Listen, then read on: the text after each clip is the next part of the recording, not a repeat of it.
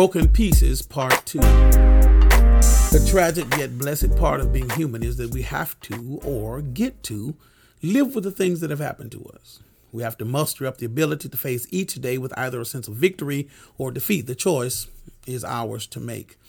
Each perspective carries its own set of challenges. See, to walk in victory, you must look at the glass half full. In other words, things are not as bad as they seem. Kind of like the song, "The Sun Will Come Out Tomorrow" by Alicia Morton. The idea that no matter how bad it is, because the sun will shine tomorrow, there's a chance that things will change and life will be better. The other perspective takes work as well, but it's to look at life with a spirit of defeat.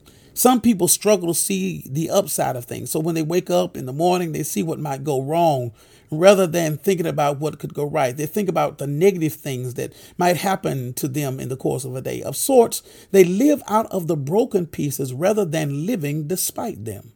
Either way, we all have to live with broken pieces.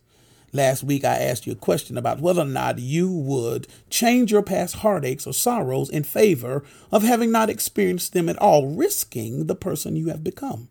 I tried to make a case that what we are now is not only because of the good things that have happened to us, but because of the bad as well. We are a composite expression of life as we know it.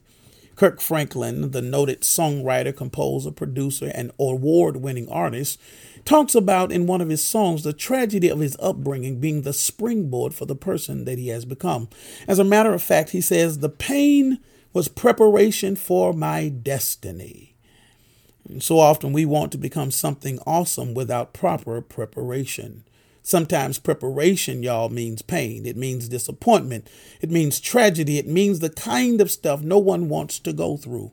But it also means strength and character, intestinal fortitude, tenacity, and a never say die attitude. Because if you die, you will never see the investment of your pain. You will never see what happens if you live.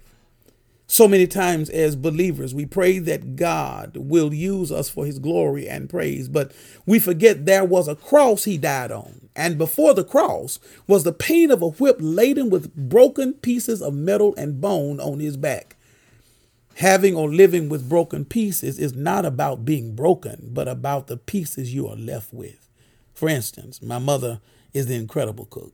And just to be honest, most of us say our mothers are great cooks, but I guess I'm biased because she's my mother. But I kid you not, y'all. My mama can go in that kitchen. She's an incredible whiz in the kitchen. I remember having leftovers in our refrigerator from a function we had at church. I pastored at the time. We were all sick of eating hamburgers and hot dogs or whatever it was. She took the leftovers and turned them into a pot of something that was better than the original. My friend happened to be over and was hungry. I told him, I said, "Man, mama made something. It's in the kitchen. It's on the stove." He ate it and said, "Man, what in the world is this? This is off the chain." I said, "My mama made it from the pieces that were left over from the original meal." He said, "Bruh, this here is sure enough good." I said, "You can thank my mama for that."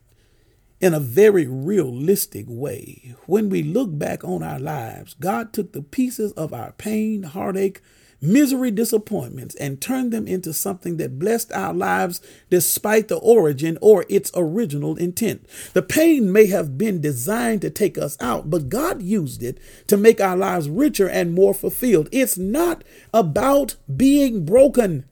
It's about the pieces that are left behind. There is this account in the Bible told by Luke, one of the Lord's disciples, concerning Paul's journey to Rome. It's found in Acts chapter 27. The account comes on the heels of Paul's appeal to be sent to Caesar in Rome because the people he used to serve with had turned on him. They wanted to kill him because he now stood for Jesus Christ. He had just shared his transformation story with King Agrippa and his wife Bernice concerning Jesus. Now he is about to set sail in pursuit of his request to stand before Caesar. Julius, a centurion of the Augustan regiment, oversaw the ship they would sail on. Paul, as well as some other prisoners, were put under his command. Julius treated Paul with kindness. He let him go to his friends and receive care. All in all, it was, a good trip until the winds became contrary. But that is how broken pieces start. The day looks normal and uneventful until you run into contrary winds. When they came to Myra, the city of Lycia, Julius found an Alexandrian ship sailing to Italy and put them all on board. In verses 7 and 8, the temperament of the text starts to change. There are some broken pieces about to take place. It says, "We sailed slowly for a number of days and arrived with difficulty off of Cnidus. And as the wind did not allow us to go farther, we sailed under the lee of Crete off of Salmone, coasting along it with difficulty. We came to a place called Fair Havens, near which was the city of Lasea. They sailed slowly for several days, but arrived with difficulty." Did you catch it? When we are going through our broken moments, it seems like it will never end. One antagonistic moment after another. But know this, you will arrive even if the journey is difficult. In the case of our text, Paul tried to advise them that they should wait it out, but Julius wouldn't listen. He listened to the helmsman and the owner of the ship they had boarded instead. How many times have people tried to give us advice about this, that, and the other, but we wouldn't listen, only to look back and say, I shoulda, I coulda, I would've. Whatever we went through may have been avoided, but we wouldn't listen. As the story goes, they start throwing things overboard to lighten the ship in hopes of creating some sense of buoyancy, but to no avail. Finally, Paul says, "You should have listened to me and not sailed from Crete, but don't be afraid. Take heart, for there will be no loss of life among you, only the ship. For this very night there stood before me an angel of the God to whom I belong and whom I worship. And he said, 'Do not be afraid, Paul. You must stand before Caesar. And behold, God has granted you all those who sail with you. So take heart, men, for I have faith in God that it will be exactly as I have been told.'" As the story goes, they did arrive safely, holding on to broken pieces of the ship. There are some key things in this text that I want to bring to your attention. Number one, counsel as we face the crisis moments of our lives is critical. It can make all the difference to whether or not you arrive safely. Number two, when you are in crisis, remember who you worship, because it changes how you see where you are. Number three, listen to the voice of God and respond accordingly. He's all powerful and he can handle whatever you face. Number four, because you are a child of God, he is with you. Number five, your destiny will come to pass despite what you go through if you obey God's commands. The story finishes with them losing the ship but maintained their lives.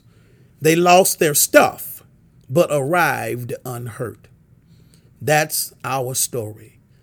We have some broken pieces individually and collectively as a nation, but the significance of our story is not the broken part, but the pieces that are left behind.